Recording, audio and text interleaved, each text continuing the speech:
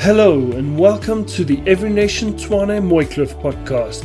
We trust that you'll enjoy today's message with us.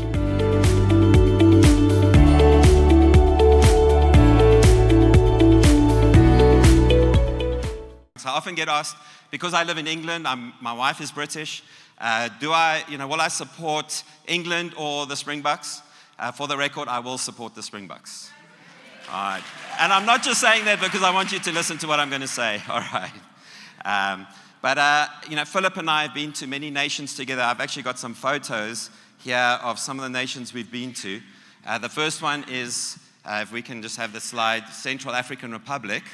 It is a former French colony. Okay, maybe it'll come up in a sec. It's a former French colony, one of the 5 poorest countries in the world. And as every nation, we had an opportunity to work with the Prime Minister. And he invited us, also in partnership with the Chancellor of the university, to launch a leadership initiative. And there we go. I know, Philip does wear suits, believe it or not. So Philip and I went to Central African Republic. We launched a leadership initiative that's still going today, Philip. They're still discipling students on the campus through this initiative. We had about 800 students that came to this conference. But just a little bit of context of Central African Republic, there's a lot of hostility between Muslims and Christians. And about a year after we were there, when this photo was taken, the Muslims came and took over the city, demanded that the Prime Minister we were working with should step down because he's a radically on fire man of God. We worked with a leader who's got a leadership organization that meets with the Prime Minister every week for discipleship. So this is a man with a heart for discipleship, and he said, please, will you come? But we were working then with the Chancellor of the university, a lovely born-again lady, spirit-filled, but she said to us, because of the hostility between Muslims and Christians, that we can talk about leadership principles from the Bible, we just can't mention the Bible. So right at the end of the conference, after Philip had spoken and Simon Lerafolo and some others, Tim Elmore from America, after the conference was finished, Philip turns to me and he says to me, Frans, I really think we need to preach the gospel. Do you remember that, Phil? And during the organizing of the conference, the Vice Chancellor was commissioned to work with us to do all the logistics and planning. And this man just didn't want this conference to happen. He did everything to try and sabotage this conference. He resisted everything we wanted to do. But in the end, Philip says, Frans, I really feel we need to preach the gospel. We couldn't just say yes. We needed the Chancellor's permission. We turned to her and she said, you're right. And will you please share the gospel, do an altar call. Philip gets up, preaches the gospel clearly and boldly. And the first person to put his hand up was this Vice Chancellor. And the leader, let's give the Lord a hand. All right? So God used that moment, and many others responded to the gospel that day. And then the people we were working with on the ground started discipling them, and today they're still having impact. The next picture I want to show you is actually when we were in Paris together to help our church plant. We were doing an outreach. Philip flew over, and he came and he joined us. These 2 girls, on the far right is our intercessor. She prays for us. She prays for the nations. We have Pray, Give, Go as a way that we reach nations. And so she's a prayer. And even in Thessaloniki earlier this year, when we went to do outreach at Aristotle University, she came with a team just to pray. And so they bring the airstrike so that the ground troops can be effective in what we do. We need to pray. We need to send through our giving. We need to go. So on this occasion, the 2 girls on my left, I just reached out to them. I went out into the dining hall, connected with them. God gave me a word for them. They were both in tears. I prayed with them. And neither of them made a commitment to follow Jesus in that moment. But 2 days later, we had an event where Philip spoke. And then again, he preached the gospel. Both these girls came forward, gave their hearts to Jesus. Isn't that awesome? I love our partnership, Phil. We've been to nations. The third one I want to quickly mention to you. And I'm going to come back and share more about this one. This one is in Kenya. And here we are. This was when we went on a scouting trip. I'm sure we were thinner than that. Photo's probably been stretched. Hey, Phil? It doesn't do you justice. So there we go. So here we are in Kenya. This was on a scouting trip. You'll see, some of you may know Devet and Mimi. They were originally sent from Every Nation, Tshwane, to South Sudan, and then they came and joined our church plant team together there. I also want to highlight the couple who I'll speak about later, where you see the K in the green block. They're the couple sitting behind that K. That's Martin and Rahab. They're a Kenyan couple we built relationship with over 2 years before we actually arrived in Nairobi to start the church. And he's an architect, she's an accountant. They're amazing people. He had such a passion for students, church-based campus ministry and making disciples. That was his passion. So he just couldn't wait for Every Nation to come and arrive in Nairobi. So here we were on the scouting trip, but what happens is, it's very dangerous to sit next to Philip on a plane, because there was a guy called Brian. Do you remember Brian? So a guy called Brian, he's Kenyan, he's a lawyer, sits next to Philip. Philip starts a conversation with him. One of his parents is Muslim, one of his parents is Christian. They get into conversation. He says, I've got questions. This is the home I've grown up in. So Philip says, well, listen, we're going to be in Nairobi for a few days. Why don't we have lunch together? We have lunch. I'm sure you figured out what would happen next. He shares the gospel, and Brian gives his heart to Jesus. You see, the reason we go to the nations is because the gospel needs to be preached. The gospel heals, it restores, it makes whole, it brings us into relationship with God. The very purpose that we are made for, and this is why we go. And so this morning, I'm going to share with you 3 things. I'm going to talk about our call to nations, which is what Reach is all about. It's about reaching nations. We reach nations through praying, through giving, and through going. But secondly, I'm going to talk about radical sacrifice. This is what I've been asked to speak about. I'm sure Philip probably chose like radical love or radical kindness or something nice. But he asked me to speak about sacrifice. It's okay, Phil. It's another one of those things I'll forgive you for. But here we go. I'm the guy who has to speak on sacrifice. But you're going to learn that there's a blessing that comes when we obey God and sacrifice. And God never asks us to do what he himself was not willing to do. Because he said, because the Bible says that God so loved the world that he did what? He gave.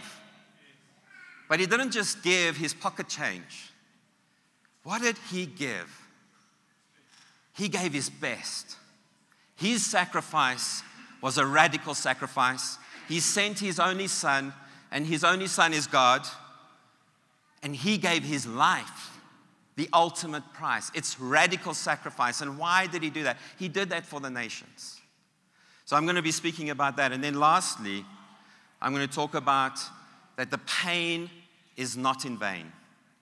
Because when you make radical sacrifice, there's pain in the offering. There are things you have to give up. You have to give up your time. Maybe it's your finances. Maybe God puts it on your heart to give someone a car. Or maybe it's a house for orphans. There's radical sacrifice, but there's always, but the pain is never in vain. When you put it in God's hands, he will multiply it. And he will do great things with what is a sacrifice for us. And so we're going to actually look at an example in the Bible today of someone who lived a life of radical obedience, radical sacrifice. And I'm speaking about Abraham. So we're going to look in our Bibles in Galatians chapter 3. If you've got a Bible, you can turn there, Galatians chapter 3. Otherwise, we've got it on the screen.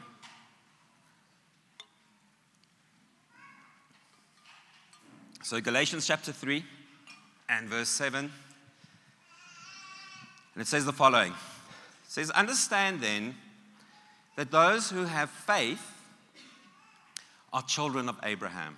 Speaking about the faith that we have when we put our trust in Jesus to save us from our sin. When we put our trust in what he did when he died on the cross, paid the price so that we can be restored into relationship with Almighty God, the very reason why we exist. So it says that we who have faith are children of Abraham. And we'll come back and look at why Abraham. Why is Abraham so significant? And it says that Scripture foresaw that God would justify. Justify means to be made right. Some say it's like, just as if I never sinned. Justify. We are restored, because the issue is that sin is what separates us from God. God is holy, and when we sin, we become corrupted. And then it's like oil and water. We cannot have right relationship with God until sin is dealt with. So here it says that Scripture foresaw that God would justify the Gentiles. And the word Gentiles is anyone that is not a Jew. It is actually a reference to nations. Because through Abraham, God made a covenant, which is like what we do in marriage.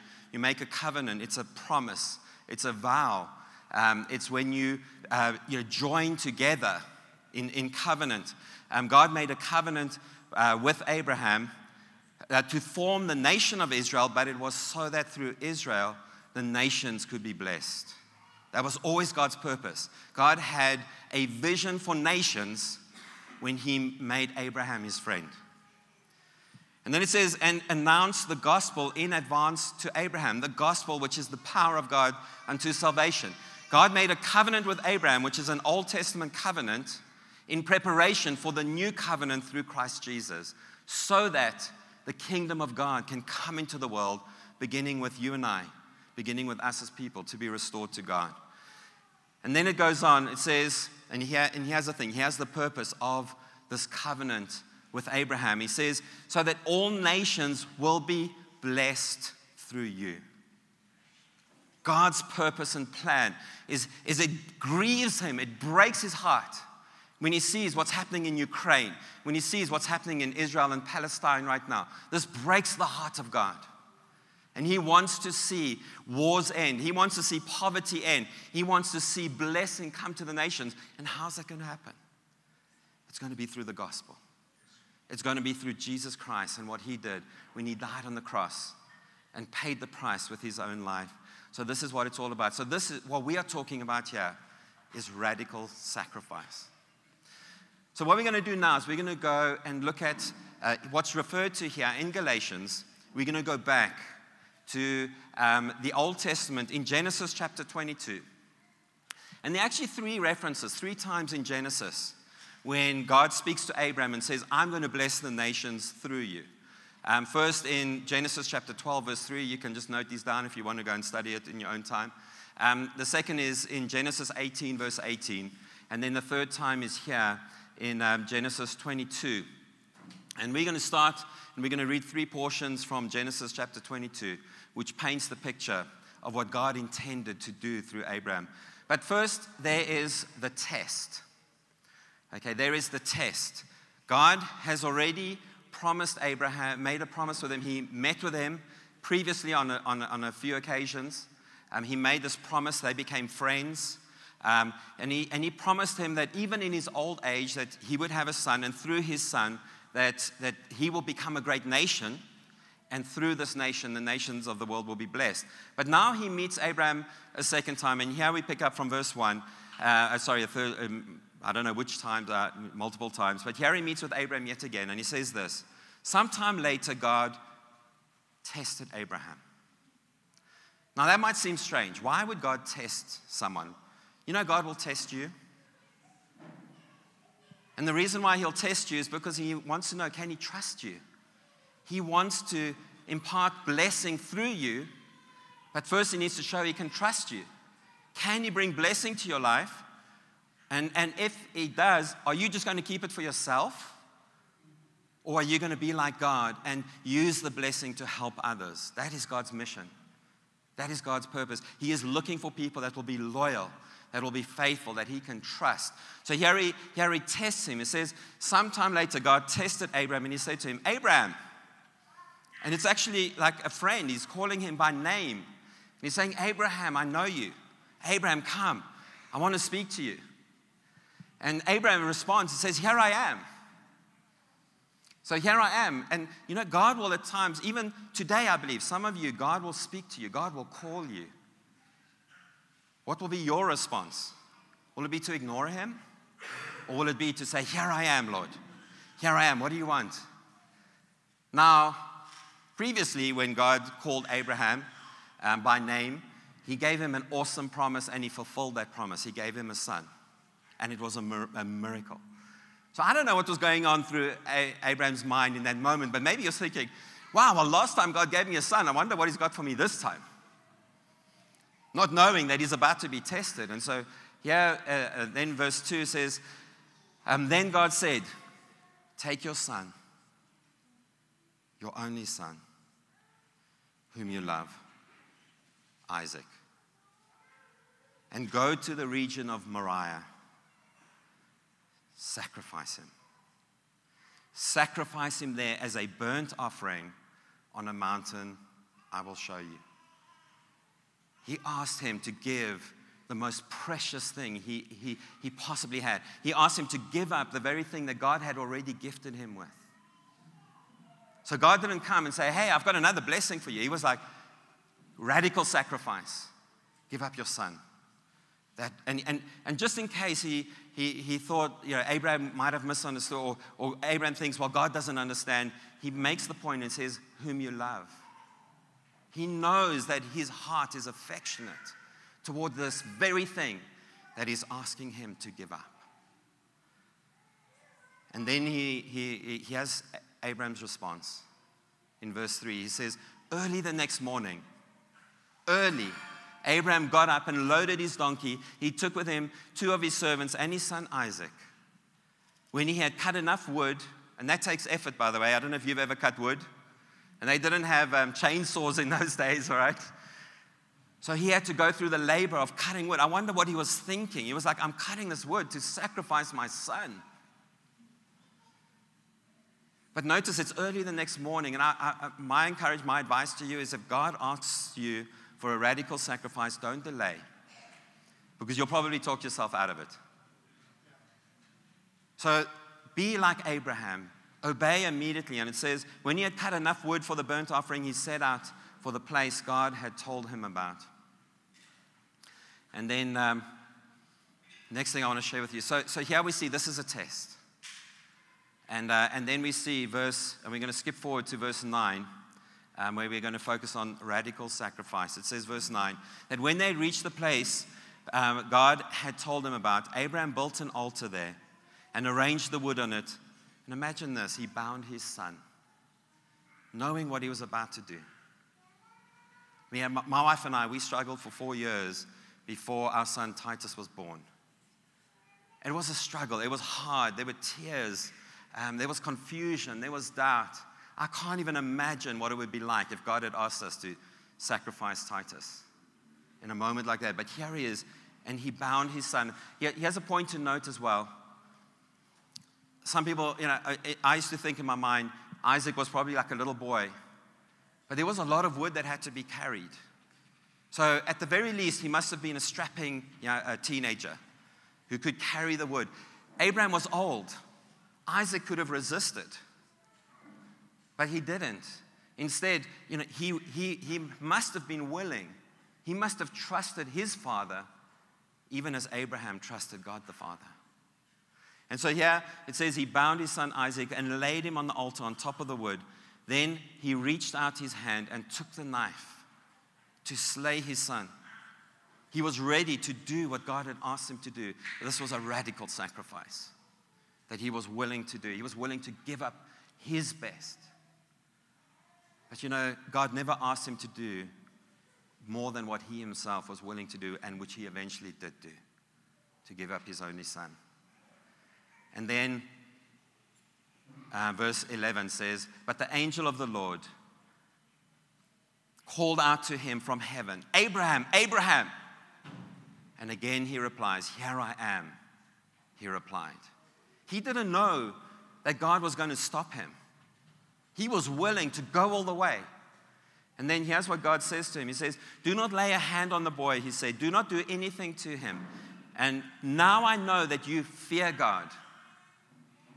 Now, just to be clear, this word fear is not the word fear like fear of the dark or fear of spiders or fear of snakes or, it's actually the Hebrew word yareh, which can also be, it can be used in the context of that kind of fear, but it also means to reverence, to honor, and that is what is meant here, to reverence and to honor. And so he says, Abraham, because you were willing to give up your son, I see that you fear me. And what he's saying is, I know that I can trust you with a blessing. And he says, because you have not withheld from me your son, your only son. This is how he knows. And that's how God knows your heart. What are you willing to give to God? It shows the degree to which you fear him, to which you reverence him, to which you love him, is what we're willing to give to him.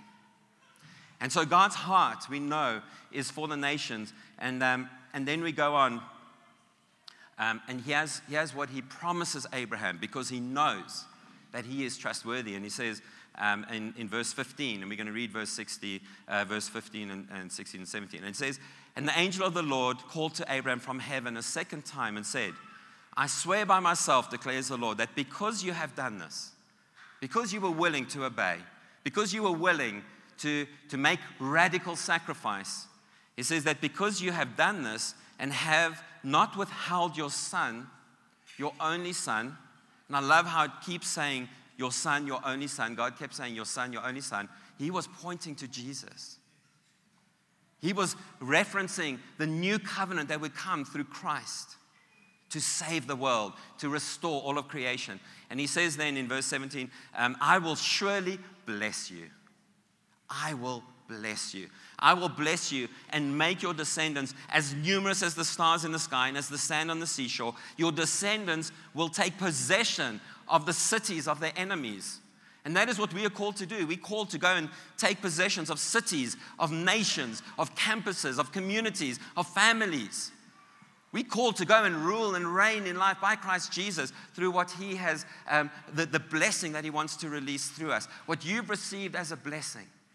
And I'm not just talking about financial blessings. Some of you have been blessed financially, and it's that too. But there's a blessing you've received of peace, of joy, of purpose, of meaning, of contentment.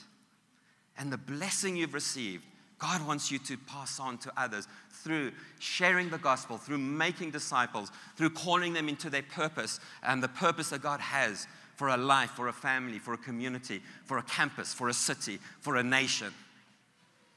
Can you say amen to that? Amen. So he says, and through you, verse 18, and through your offspring, here it is, all nations on earth will be blessed because you have obeyed me. Friends, I want to tell you, here's the principle.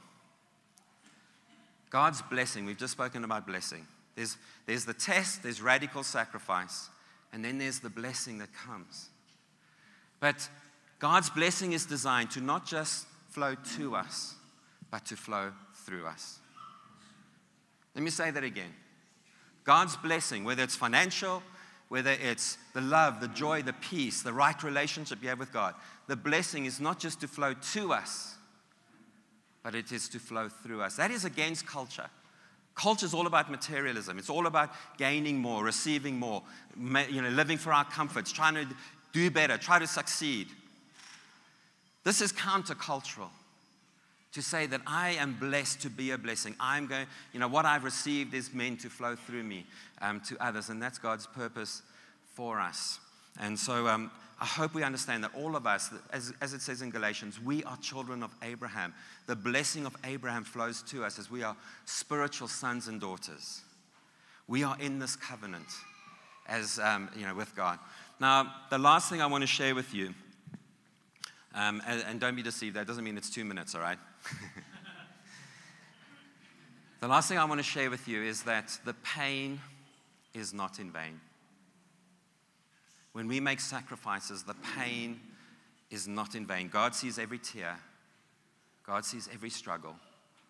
God feels every pain that we feel. But God is more than able to store up, to redeem, and to restore. And I wanted to share with you, just personally, something I haven't felt the liberty to share before. This is the first time I'm speaking about this in public. But I really felt God just put on my heart. And I want to speak to you about our journey to Kenya. And Philip mentioned this earlier. As I mentioned, that picture of Kenya. The reality is that it was a very tough journey for us as a family. In 2015, we spent 2 weeks here in Tshwane before being sent out to go to Nairobi to go and start the church. The vet and Mimi were already waiting for us, Martin and Rahab, and there was another couple, Clarkson and Carol. But before we arrived, we went through multiple traumas. My wife fell through a glass door, she nicked her jugular, she almost died. The doctor said that if it had gone another millimeter, she would have bled out, and there's nothing we could have done about it. She'd been offered a job at one of the top schools in Kenya to be head of science. They would have provided our visas, flights, accommodation, as well as income. 3 months before we arrived, they pulled the job. They said, sorry, we've restructured. You don't have a job. Suddenly we were scrambling to get finances, visas, accommodation. And also, this was where our kids were going to go to school. And so suddenly that was taken away from us. Our team, we had a team of 10 people that we were going to go to Nairobi with. And 6 weeks before we arrived, all of our team members pulled out except 2. So suddenly we went from a team of 10 to a team of 2. Now, you look at that and you go like, so why did you still go? And we prayed about it, but we really felt God say, no, keep going. And we submitted, Philip was our oversight, the elders of Every Nation, Pretoria at the time, they were our oversight. And if they had said, no, guys, it's not time to go, we would have stopped. But all of us felt it was still time to go, and so we went. And then, and when we arrived, we had a month of outreach that we had planned and organized. In 1 month, we had 137 people respond to the gospel. Muslims, atheists. We launched 26 discipleship groups in that time. But our family went through severe trauma. We encountered intense demonic attacks. In one night, 2 of my kids woke up screaming. And both of them had dreamt about dying. And we knew this was spiritual. There was radical sacrifice. One of my sons started having panic attacks. He would disappear. We wouldn't know where he is, and we'd find him fetal in the bottom of a cupboard or under a bush, just sobbing, and we wouldn't know how long he'd been there. And eventually, he actually became suicidal. And at that point, we reached out to Philip, and we said, Philip, we're not coping. As a family, we're not coping. And so the apostolic team sent Philip to come to Kenya. He came on the ground, and then while he was there, he just said, guys, we need to pull you out. The mission was a success, but the family was suffering. And as a movement, I think I saw the values here somewhere. One of our core values is family. And so with love, they extracted us, and we went to George. And during that time, God said to us that now you are, that actually you're released, and I've got another plan for you. And that's when he called us to Europe. But we went through pain. We went through suffering. We went through struggle. Not only that, then a few years later, we heard that the Kenya church plant was going to be shut down. And one of my sons saw a map of where every nation is, and he saw that we were no longer in Kenya, and he came, and he was confused. And he was like, why did we go to Kenya? Where's Kenya on the map of every nation? And it was a painful moment. There was a time when, when you scroll through your photos to see, try find a photo. And when I would come across Kenya photos, and I'd have to shut the app down. I couldn't look at the photos. It was so painful. And so when I heard that the church plant was going to be shut down, I reached out to Philip. I said, Philip, is there any chance, can we reach out to Martin? Maybe he would be willing to step up, and maybe he can continue to lead. And when I reached out to Martin, he was so full of pain. He was burnt out. He was struggling. And he had actually left Every Nation. And so the tough decision was made that actually this church plant must come to an end. Okay, I'll end my sermon there. No, I'm joking. I want to share with you what happened last week. Until last week, in my mind, it was like we had dropped a big boulder in the pond, a big splash, and it all just settled down to nothing. As if the blood, the sweat, the tears, the pain was for nothing. But the pain was not in vain. I want to share with you, I've got 3 photos. The first one is Stephen and Faith. They came to me at the conference. I'm talking about just last week. They came to me. They said, Frans, we want to thank you for opening the door to Kenya for us. We want to thank you for breaking open the ground. We want to thank you for releasing us, and making it possible for us to go. And we want you to know that what we are doing, because this is a couple that have now just been sent to go and plant a church in Nairobi. And they said, you're the ones who've made it possible for us to go. And I was confused, and I said, well, that's very kind of you to say, but honestly, all that we did is now gone. This is a new beginning. And they were like, no, Frans, it's not. We are continuing what you began. And quite honestly, I didn't believe them. Just be honest with you, I'll be real. And then, in the next photo, this is Ricky. So Ricky led the first outreach team when we went to plant the church in 2015. This is him sharing the gospel with Freddie. I met up with Ricky last Monday. Ricky says to me, Frans, and I showed him this photo. And I said, like, hey, remember Kenya? Here we go. And, I'm excited about you going and you leading the team because he's now going in a few weeks' time. In November, he's leading the first outreach team to our new church plant in Nairobi. And so I showed him this photo, and he says, Frans, I led 3 people to Christ. I'm still in contact with them during that time in 2015. They are serving the Lord. They're in other churches. They are faithful, and they are a blessing wherever they are. And suddenly I realized, hey, wait a minute. All that we sowed wasn't dead. It was just a seed that was buried in the ground. It wasn't a boulder that dropped in a pond and just leveled off. This is a seed that's now coming back to life. The last picture I want to show you, some of you will recognize Ben Skuman. He was part of the original church plant team with Philip and Renee here in Pretoria, in Tshwane. He and I are standing with Martin at the World Conference. I didn't know that Martin was going to be at the World Conference. As far as I was concerned, he was burnt out and disillusioned, discouraged, and wanted nothing more to do with ministry. And there he is at the World Conference, and we just happened to be sitting with him on campus night. They do a call for who wants to give their lives to campus ministry. He almost ran to the front. This is Ben and I. Just after we prayed with him, God showed us that his destiny was a seed in the ground. It wasn't dead. And you know what he said to us? I asked him, I said, why are you here at the World Conference? He said to me, Frans, I have tried to go to other churches in Nairobi. He said, my heart burns for the students. My heart burns for discipleship. I want to do church-based campus ministry. There's no other church in Kenya that does church-based campus ministry, so that is why I'm here. And so he's now going to be our campus leader, joining Stephen and Faith to continue the work that all of you have been part of. Yes, let's give the Lord a hand. Because every nation Pretoria sowed finances, they sowed mission teams, they sowed people. And I want to tell you that all that you sowed is now coming back to life. And so we had this powerful moment with Ben and I together to pray for Martin and just see what God would do. And so I hope that encourages you. And just to finish off, in the last picture I want to show you, in the background is actually Devet and Mimi standing behind us. Can you see they're circled? That's Devet and Mimi. Isn't it amazing how we've come full circle? And so the point I want to make is the pain is not in vain. Whatever God will put on your heart to give, whether it's pray, to give, or to go, I want to tell you, whatever pain there is in the sacrifice, God will take it, He will use it, and He will multiply it. Let's all stand to our feet. I want to take this moment and I want to just pray for you. As I mentioned, there was a time when all that we gave, there we go, time's up officially. All that we gave, I thought was for nothing. All the sacrifice, the blood, the tears. Honestly, until last week, I thought it was for nothing.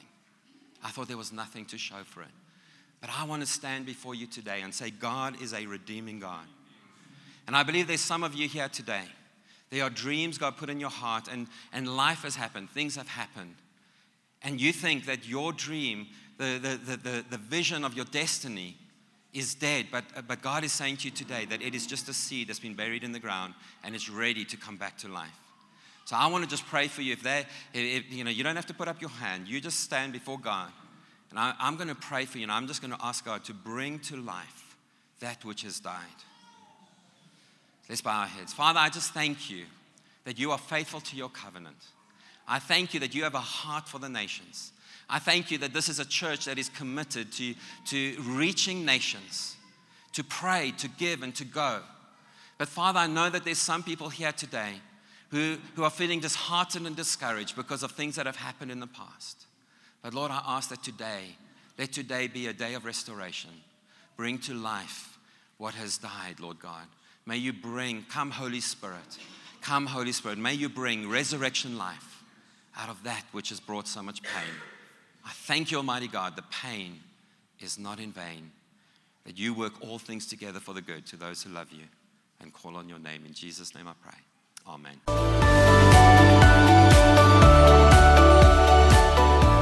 And that concludes today's message.